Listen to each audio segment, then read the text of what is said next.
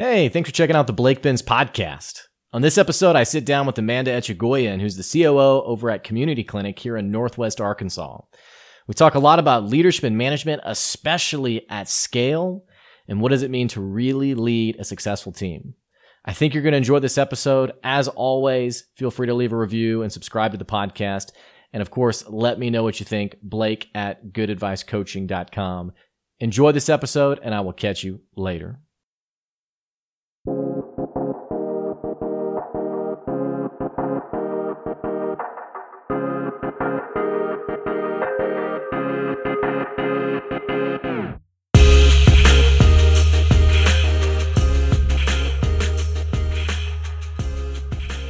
All right, welcome back, everyone, to another episode of the Blake Benz podcast. Today, we have a special guest on the show. I am sitting down with Amanda Echegoyen, who is the COO at Community Clinic. She is passionate about healthcare. She is passionate about helping people live healthier lives and has a pretty compelling mission around that. And she's also quite the expert in leadership and ethics. She got her master's in that topic. Amanda, thanks so much for being here today. Thanks, Blake. I'm happy to be here. All right. So, hey, we are sitting down. We've grabbed a cup of coffee before at a connection with Stephanie Medford over at Ronald McDonald House and just started talking. And I was like, okay, this person would be really fun to come on the podcast and just pick your brain a little bit. So that's really flattering. Thank you. I feel like I've learned a lot and I have a lot of valuable experience that I have gleaned from several years of experience in the healthcare management world that I'm glad to be able to share with others. Healthcare feels like I don't know why healthcare feels like such I don't know if hot button topic is the right word to describe it, but it feels like everyone, you have all these little things you can talk about, but healthcare especially, and I don't know if it's because, there was so much political drama is probably the right word around healthcare in the past, in this presidency and the last one. But it feels like when we talk healthcare, people get anxious, and especially a friend of mine runs a health insurance brokerage. The people he talks to they seem to get really nervous. What am I talking out of here? Is that familiar to you? It absolutely is. There are so many facets of the healthcare industry that do make people really anxious because there are a lot of unknowns about healthcare. Health insurance companies have really moved more towards value-based care, or they are in the process of moving towards value-based care. So instead of a provider's office creating a lot of volume and a lot of visits, really people are starting to look at how can we pay you and how can we reimburse you for value and for outcomes. And certainly that makes people anxious because it's a different way from how we've done things in the past. And certainly there are a lot of different perspectives about health insurance and who should have it, who should qualify for it, how you should have to go through a process to get it. So certainly it can become really politically charged, which is a shame because it's foundational. Healthcare is really the foundation of a vibrant, healthy, productive community. And so it's a shame that we have to focus on politics and, the fear and anxiety that sometimes people have about healthcare instead of focusing on creating health.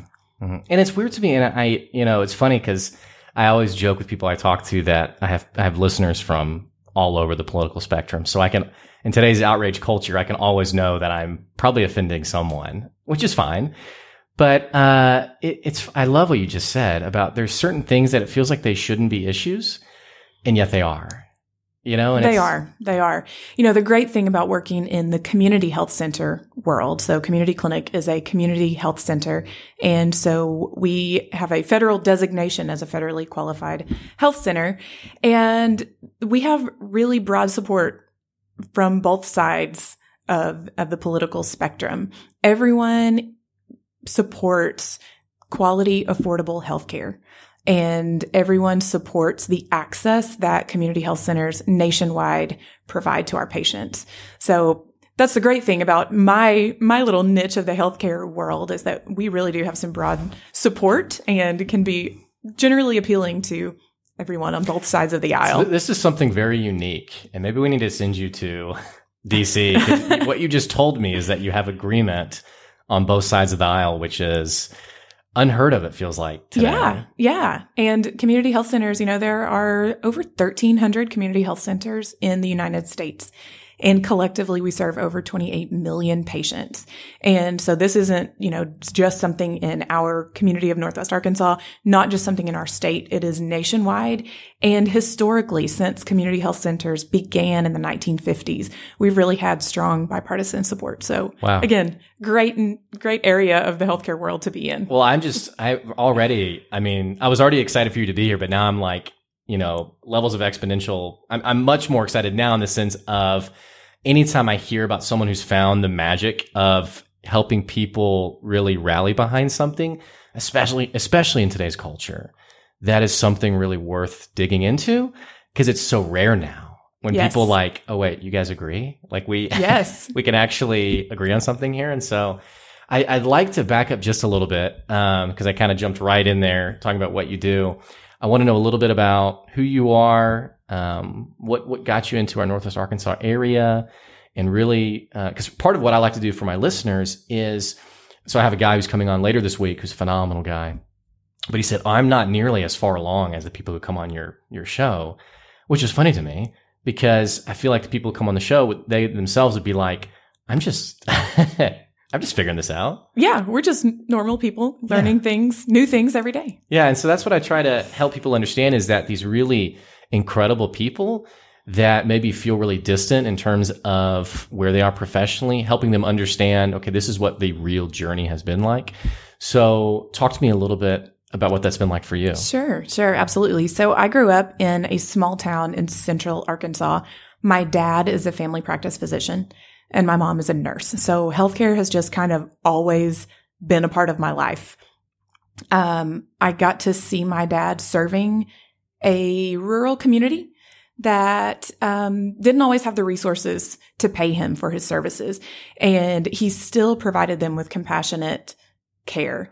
And so that really inspired me. And, when you're in high school, and you tell someone that you want to work in the healthcare field or in the medical field, they say, okay, go to medical school. No one ever really talks to you about the other options in the healthcare industry as far as careers go. So I graduated from high school, started college as a biology major and did okay in biology, did okay in the math classes. And it was chemistry that just made me break down in tears each and every day. And I thought, okay, this is not for me. I can't do this. There's got to be something else in healthcare that I can do and still be in that industry without becoming a doctor. So backing up just a little bit, my dad, as a physician, went on medical mission trips during my whole childhood. And so when I was a teenager, he started taking me with him. And I went to Mexico a few times, Honduras a few times, and helped with medical clinics in very small developing communities in those countries. What was that experience like? It was really, truly amazing. I spoke a little bit of Spanish at the time, so ended up doing a lot of communicating and interpreting for the providers and the patients. But really what really caught my attention about the whole process was organizing it and was setting it up and was coordinating the flow of how patients would flow through the clinic, how they would visit a dentist, how they would visit the pharmacy. And so later in life, after I realized that me and chemistry were not friends, I truly started to realize, healthcare administration, healthcare operations is a career. And that's what I always liked to do. That was always the thing that caught my attention about these trips. So fortunately, it is a thing. It is a career. And I did find that that's really an interest and a passion and a strong suit of mine. So in college, I ended up getting my degree in Spanish and Latin American studies because I liked that and didn't really have a great plan as far as what I was going to do with that degree, but fell into the healthcare administration world like I always wanted to. Got my master's in leadership and ethics, which was really a wonderful complement to healthcare administration. And here I am. Yeah. Well, I think you're so right in picking up on the operations side of really, really anything that's worth doing. Right. And it's almost like I feel like I talk to a lot of nonprofits who they are very empathetic and passionate about what they want to accomplish. And yet there is no structure. There's no process. There's no, and it's, I think it's a tough pill to swallow, and understanding that you can't will your organization to succeed just on empathy alone. There has to be a strategic way we go about doing this. Absolutely. Hope is not a strategy. And really, operational processes, procedures, and that strong infrastructure really of how you're going to deliver your service, no matter what it is so important, because like you said, we can want people to be healthy all the day long, and we can want people to come access healthcare. But if they cannot have a smooth process to call our call center, find an appointment time that works for them, be greeted with a really high level of customer service, and really be taken care of as far as being entered into our system and set up as a patient. If all of that doesn't happen, if no one lays that foundation and sets up that structure, then it's not going to happen. That person is not going to have a better health outcome. All of the processes that lead up to a patient seeing a provider really have to be smooth and really strong for that to work, well. Yeah, it makes me think of one organization I was working with who I said, okay, obviously the mission is compelling. You guys are all bought in. Let's talk strategy. And I remember the leader said, whoa, that's kind of an icky. We don't really like to talk that kind of terminology because we're not like a corporate business. And it's like, well, strategy isn't like a corporate business term. It's just, how are we going to be very intentional and diligent behind the resources that you have, so that you can maximize, the impacts that you're going to have. Right. And I think people get a little freaked out by strategy because just by its nature, it's doing exactly what you just said. And it's creating and claiming your value in an unpredictable future. So that's the tricky part about strategy. We don't know what's going to happen in the future. So we have to be ready to really turn on a dime and pivot when what we thought was going to be a good strategy is no longer working or was not as successful as we thought it was going to be. You have to be able to turn and do something new and say, okay, sorry, everyone, this wasn't the best idea. Let's keep working to find a better one. Some people struggle with that. Sometimes that's really difficult. And I think in a leadership role, one of the really key factors that a leader has to do is prepare everyone on their team to have a really strong structure for decision making, a really strong foundation for good decision making, because that's what's going to help you make those better decisions when you find out that you started off with not the best one. Well, it feels like people have a level of change capacity that I can only change so much, and I think it's because people, they really value, whether they'd say it or not, they really value consistency. I show up to work and I know what's going to happen to some degree that day, even if it's a crazy, hectic work environment.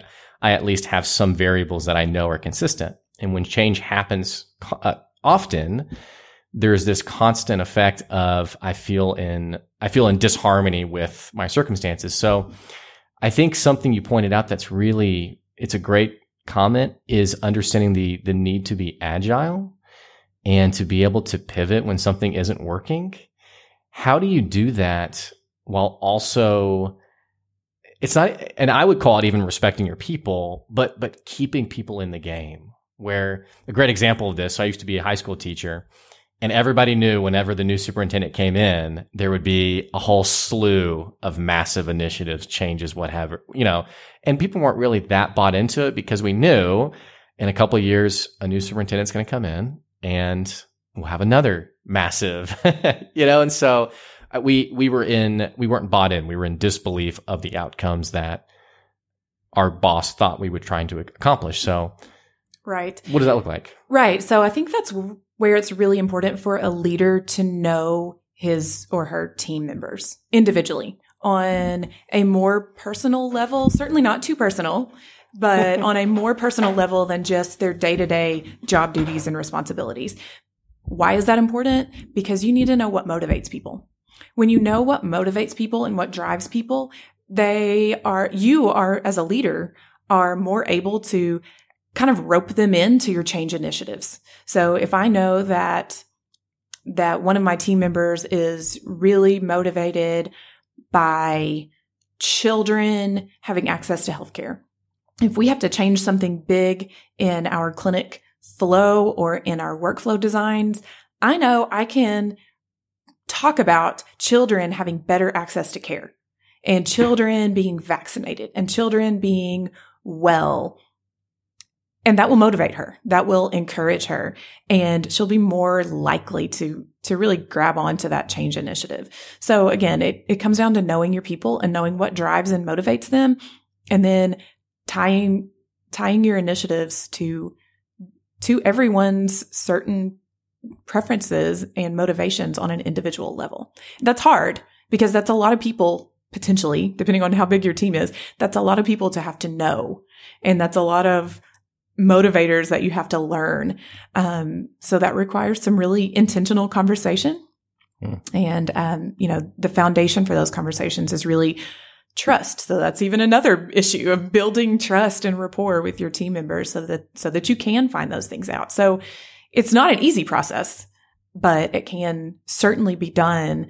And especially if you have the end in mind, you know that really this is how you as a leader are going to be able to accomplish your strategic vision for your organization. You're going to realize that it pays off to know everyone on a more individual level and invest that time in them. It's amazing to me how many leaders, their philosophy of leadership, or rather their strategy is very insular, and it's very much, and part of it's ego, I think, but it's very much focused on their desires and ambitions. And they totally ignore the people element of the strategy. I have this big strategy. Well, I'm going to need people who can execute on it. But rather than rope them in and make them part of that strategy and understand their desires and ambitions and really their equity into the brand, what happens a lot of times is the singular leader or the executive team develop the strategy, and then they go to the team and they say, now you guys go do this. And sometimes it's very parental, and there's a lot of frustration because it's like, why aren't you guys doing this? I told you, why aren't you? And there's no real thoughtfulness behind, okay, now let's align everyone else and let's together actually execute on this. Right. It's really a shame when people miss out on that really key piece of engaging people, and just try to make a strategy happen without true engagement. I like to tell my team that I want to operationalize their capacity to care. So everyone has that capacity to care, and it goes back to those motivations and those drivers and why are they here. And so when I have a plan, when I have a strategy, I'm tapping into what they care about, and I am operationalizing that to carry out my plan. So, you really can't do it without the people. You can't do it without engaging your team. There's some ego-driven boss out there who's saying, that's a challenge. I accept that challenge, and I'll take it on. Yeah. Take it on. It's not an easy one, but it pays off. Well, and it's just, I think you build such a more sustainable brand when people like where they work. And I think the fastest way to make someone like where they work is two things. They're cared about. So my boss cares about what I care about, and they've asked me, and they're developing a personal relationship with me, and I'm making a difference in those things that I care about. Right. And it sounds like that's something that you've done a good job of just making that a priority at Community Clinic. I have tried. Obviously, there are certain areas, always a chance to improve. But sure. Really in the healthcare world, it's maybe not easier to do than in some other industries, but possibly it is easier. So whatever we do and however well we do it actually has a direct impact in someone's life. And so, as we were setting up, I told you at Community Clinic, we make better moms and dads, and we make parents who are better able to parent their children and to provide for their families. And we make smarter workers. We make healthier workers. We make a more productive community. And so again, in the healthcare world, it's kind of easy to tie all of your strategic initiatives back into a specific person's life and how it's changed because of what you've done. That's powerful. That's really special. It's a really neat thing to be a part of. That's really powerful. Wow. And as I'm listening to you, I'm thinking about Maslow's hierarchy of needs. And I just talked about this on another episode, but I was telling the listeners that basically Maslow's hierarchy of needs, it's a pyramid. And it's basically as you move up the pyramid, you move up in your ability to be a self-sustaining, impactful person. Walking out your calling is a great way to think of it. But to get to the top of the pyramid, you have to meet the needs at the bottom of the pyramid. And the most basic need is food and shelter, and then my physical safety, and then my emotional safety and security. And, these are basic necessities for people. And I think what happens sometimes is especially I've seen a lot of bosses do this towards their employees where they say, why is this employee not operating on the highest level while I'm also paying them $9 an hour? Right. And so the reason I really resonate with what you're saying is because what you're talking about is providing the quality of life at that most basic level so that moms and dads can go on and be really great moms and dads. It's hard to do that when you're not a healthy, functioning person. Right. Right. And, something that you just said makes me think of staff. We have to do the same thing for our staff. So for those employees that are making, a lower wage, certainly at Community Clinic, we try to pay a living wage. We want people to be able to be successful and thrive in their lifetime, and in their career at Community Clinic. But those opportunities for employee health and wellness and the opportunities to provide those basic needs for employees are also really, really important. So it's hard to ask someone else to participate in a process that makes someone else healthy when they themselves are not healthy. So we really try at Community Clinic, and I really try with my team to focus on employee health and wellness, and making sure that they have the resources that they need, either through Community Clinic or through another provider to live their healthiest life and their most productive life. Because again, in the end, that's going to trickle down. That's going to have a domino effect. And then our whole community is going to have a healthier life because of that. It reminds me of J.B. Hunt did a massive leadership development program. And I was part of this with my last firm. But their big passion was how drivers, it's notorious for drivers to have a really low retention rate in the business. And J.B. Hunt, the COO, was talking about, he was talking on the phone with one of his drivers, and the driver was so far in debt. I mean, didn't know where the next meal was coming, and his heart just broke for the guy and was thinking, we have to do something for our drivers. And what was happening in a lot of offices was the manager of different terminals where the drivers would get their loads and ship out. The conversation was very much, hey, take the shipment, get it out of here, make it happen, get in, get out, no personal relationship, nothing whatsoever.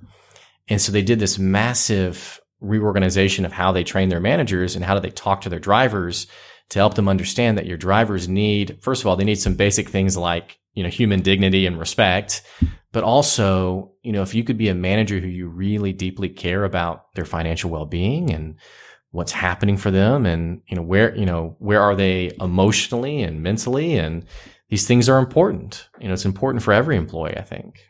Yes, absolutely. And an engaged and motivated employee that feels that they are truly cared for is going to be a better employee at the end of the day. It will, but it feels like a lot of bosses don't want to pay the price for that. Meaning, there was one boss who was like, so you want me to actually have conversations with my people every week? Yeah. Like you really have to talk to them. And I was like, yeah, is that really so hard? And he was like, I'm not here to make friends. I'm here to, and I was like, I just don't know if that works anymore. I don't know. Maybe it did years ago. I don't know, but I'm with you. I don't think it works.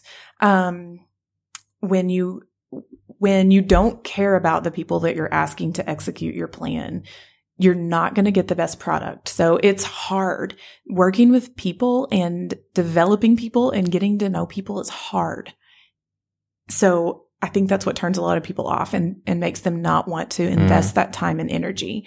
It's hard to have those conversations. It's hard to learn about other people. But then certainly if that person is carrying a burden, now you're carrying it too. Mm-hmm. And that's really hard. It's just not an easy thing. And I think that's why a lot of people just don't want to do it. Mm-hmm. But again, like I said a few minutes ago, it's really worth the time. And it's really worth the investment. Well, it's like once you've seen the results from it, like once you're on the other side of it, it's like, oh my gosh, there's no other way to do business. Right. When we talk about an engaged employee, we actually can tie that to the customer experience or can tie it to the direct revenue.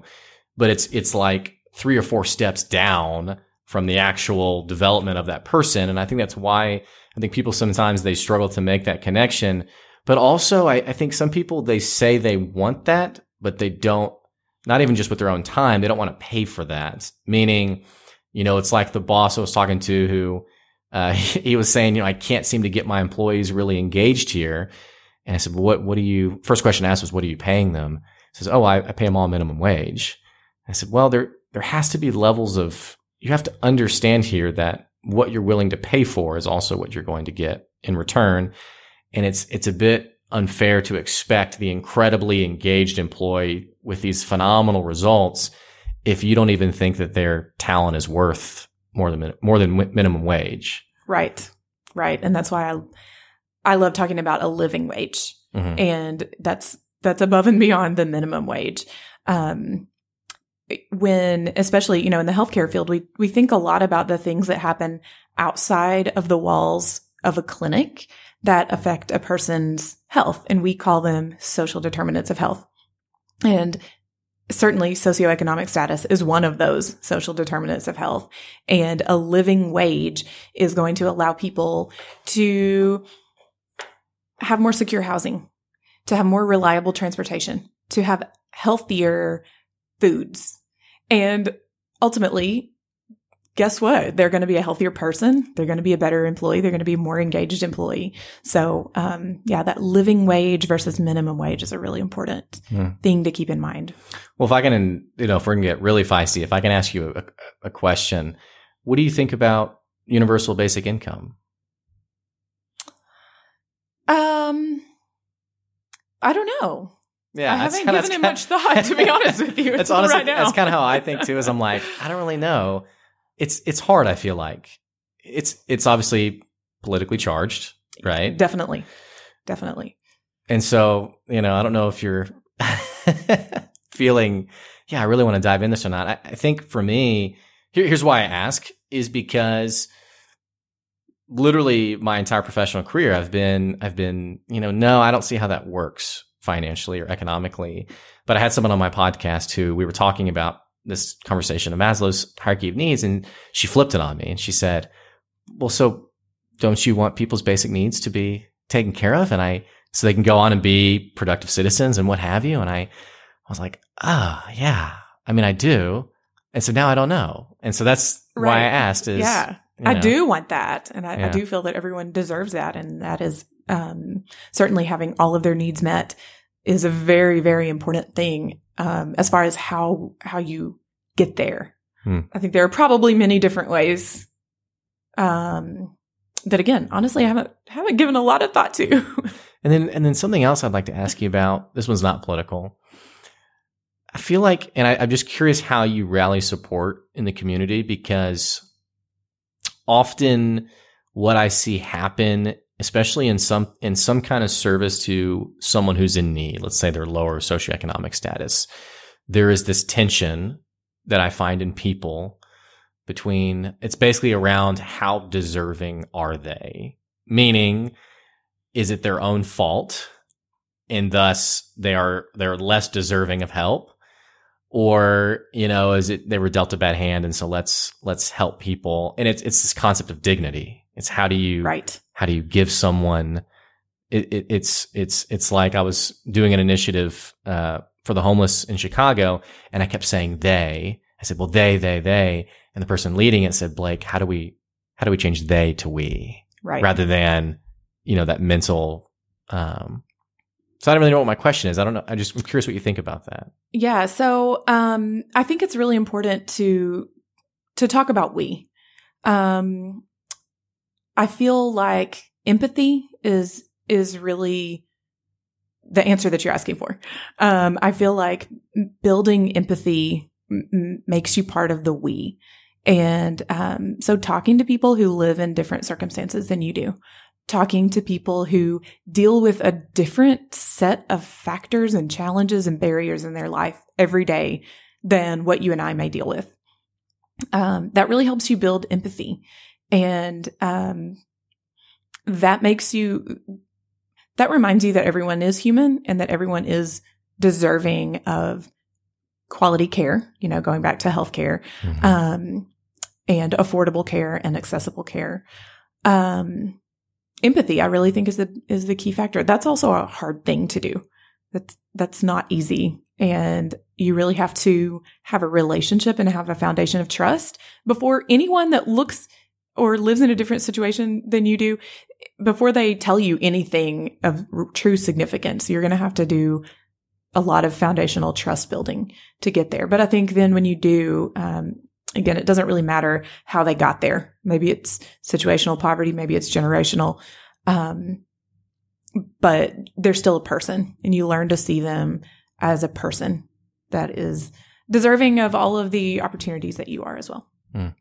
Empathy is not really it's not the most corporate of qualities. And in fact, I have found myself in corporate environments where I talk about empathy, and I can see people almost clam up in the sense of, well, that's not a very sexy term. I mean, let's talk about strategic thinking, right.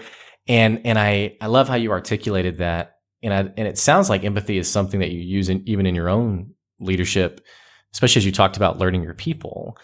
Do you agree that it feels like empathy gets a bad rap sometimes, or are you in an environment where you can really nurture that? Or talk to me a little bit more about that. Yeah. So I think it does get a bad rap, again, because it's hard to do, and it might involve you sitting in a room across from someone that you have never talked to before, someone that you don't really know what to say to. But I truly feel like, empathy should be more of a corporate term. Empathy is really the key around human-centered design. And so when you're doing strategic planning initiatives, you really want to plan those to have the greatest impact. And what better way than to plan them around the people that you're going to serve. So, yeah. Even listening to that though, and I'm glad you mentioned this, because strategy at scale, it feels like it becomes extremely challenging for some organizations. And I think it's for two reasons. It's the inability to pivot. We're so large. And so, we have this strategic plan that's for the next 2 years. And even though we know 6 months in that it's actually, I you know what, now that I think about it, I was working with one company, and they realized from the get-go that their strat plan that they had gotten wasn't going to work. And I said, well, what are you going to do about it? He said, well, we paid for it. So we'll just keep it. And I just thought, wow, that is amazing. But especially the people side that you're talking about, it's interesting how, especially at scale, how the executive team will talk about how a strategy is going to impact the frontline employee.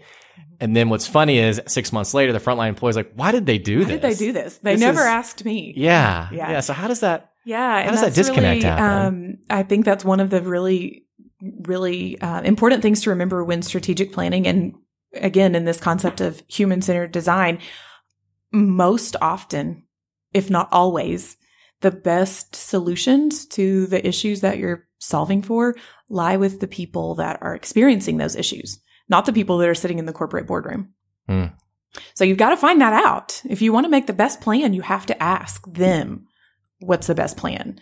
Far too often, even in my organization, we catch ourselves saying, wait a second, we haven't asked a patient how this will be perceived. We haven't asked our staff, our clinical staff, how this is going to work for them. Let's make sure, let's loop them in, let's bring them in and talk to them about this and make sure that this is truly the best idea. And when we do that, when we remember to include them, we're reminded that it's not the best idea.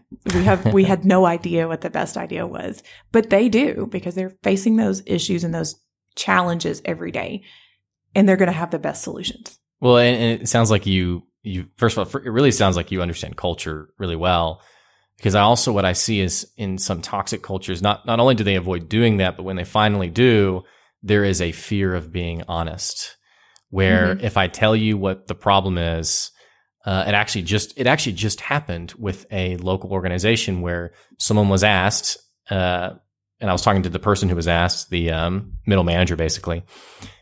He was asked, "What's the problem here?" And he said, "Well, this is what the problem is." And they told him, "Well, then you're obviously not a team player here. You're obviously not going the direction we want to go because we disagree with what you see as the issue. So we're going to let you go." And so in that case, the takeaway is, well, I better be a yes man, right? And hey, whatever you guys think is best, that's what we should do, rather than developing a culture where we can have open and honest dialogue. Right. So I heard a speaker recently say that excellence is facilitated by the inclusion of many diverse perspectives. And I love that quote. And I that's so true. You have to create an environment where all of those diverse perspectives are accepted. So you really have to create a safe place, right? An emotionally safe place for all of the ideas to be spoken without judgment, without any repercussions. And one of the ways that I like to do that with my team is we say the bad idea first. We say the worst idea. So when we're trying to kind of create a new strategy or a new solution, we say, okay, what's the worst thing that we could do here?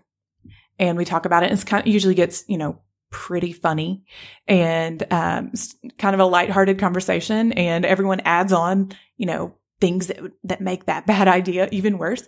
And then guess what? You've said the worst idea. Every other idea from here on out is going to be a good one. Yeah. So again, it's a good icebreaker, warm up, and really gets people engaged and creates an atmosphere where those diverse perspectives are accepted and their ideas are taken into consideration. Mm-hmm. And it sounds like you've married that with empathy in the sense of you obviously really care about your team members' perspectives. Getting a little less on the leadership side of things and more on the running an organization at scale side of it.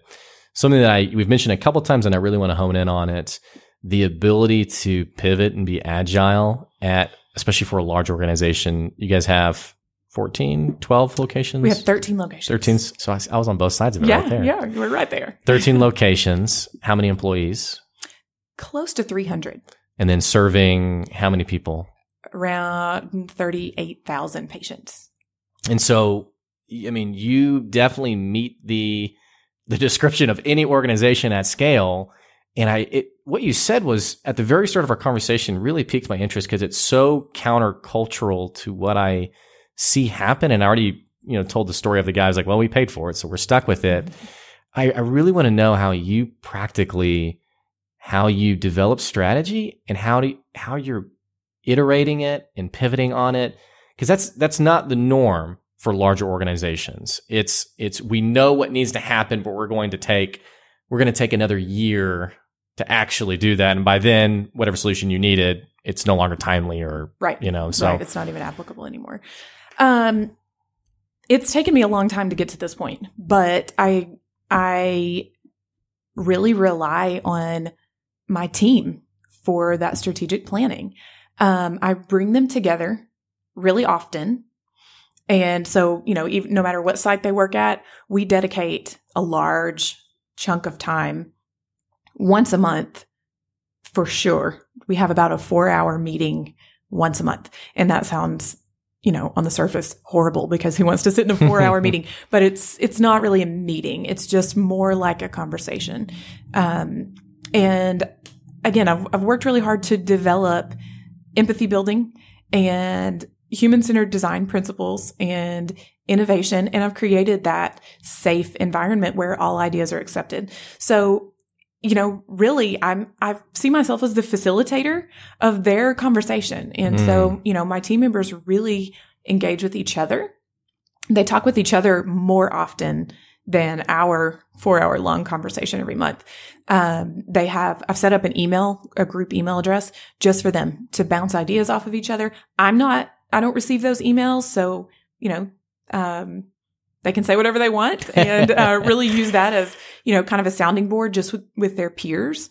We've implemented some job shadowing procedures as well, just, routines really. I hate to say procedures, but it's really routine, and everyone has gotten to the point where they enjoy it and appreciate it, but they go spend half a day with a manager of a different department and they learn more about what their work entails and what their team does and how their teams could collaborate more closely.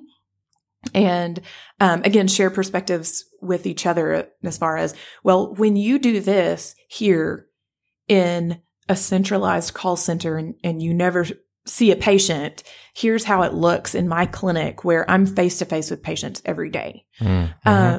So they've created just a really strong network. So again, when we come together, I'm really just kind of facilitating their conversation and then kind of synthesizing their ideas and what they have found to be best practices at their organizations. And so, really, they do all the hard work for me. And I love how simple you make it sound.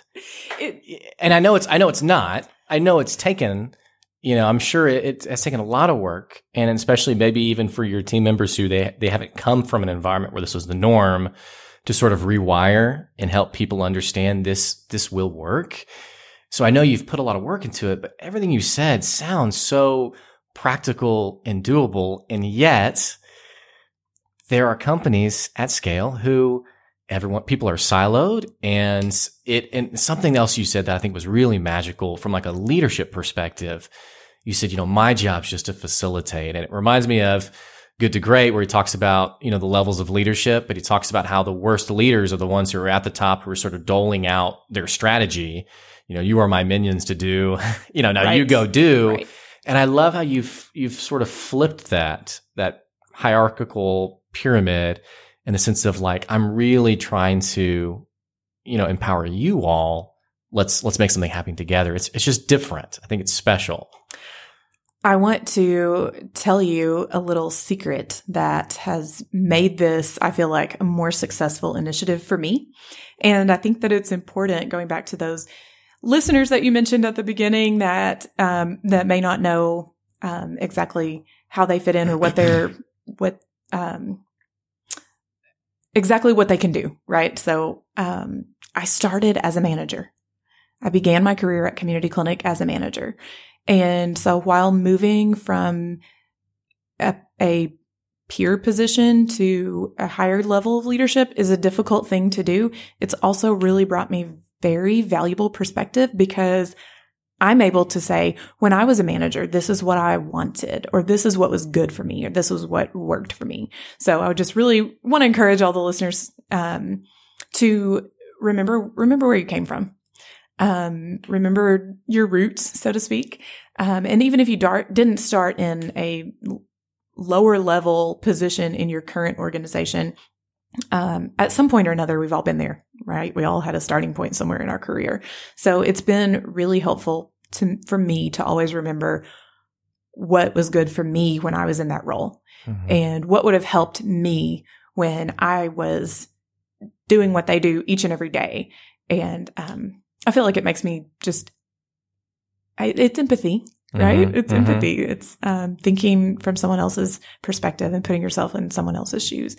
I think it's more than that. And I don't know you well enough to know what it is for you specifically. I would guess it's probably some of your values and how you choose to view people. And maybe it is empathy, because I've also been in the conversation with the executive team where they're complaining about the complaints that the frontline or the manager is having, and that they're pretty much discounting it in the sense of, well, I was in their job and it wasn't that hard. I was in their job and it wasn't.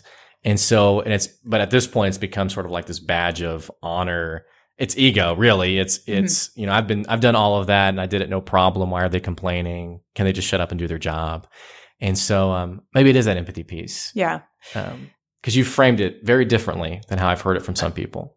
I think, again, empathy does have a big a big part in that. And ego is a very dangerous part of that. Very dangerous.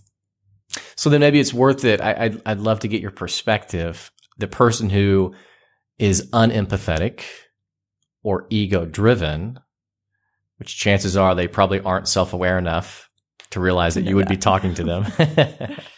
I was in a meeting yesterday and they said, well, how do you know the person who's ego driven? And I said, it's usually the person who opens with, hey, I'm really self-aware, but this is what's going on. And so what advice would you give to the leader who, let's say they have an inkling of maybe I am ego driven or maybe I am unempathetic or could grow in my EQ or my emotional capacity?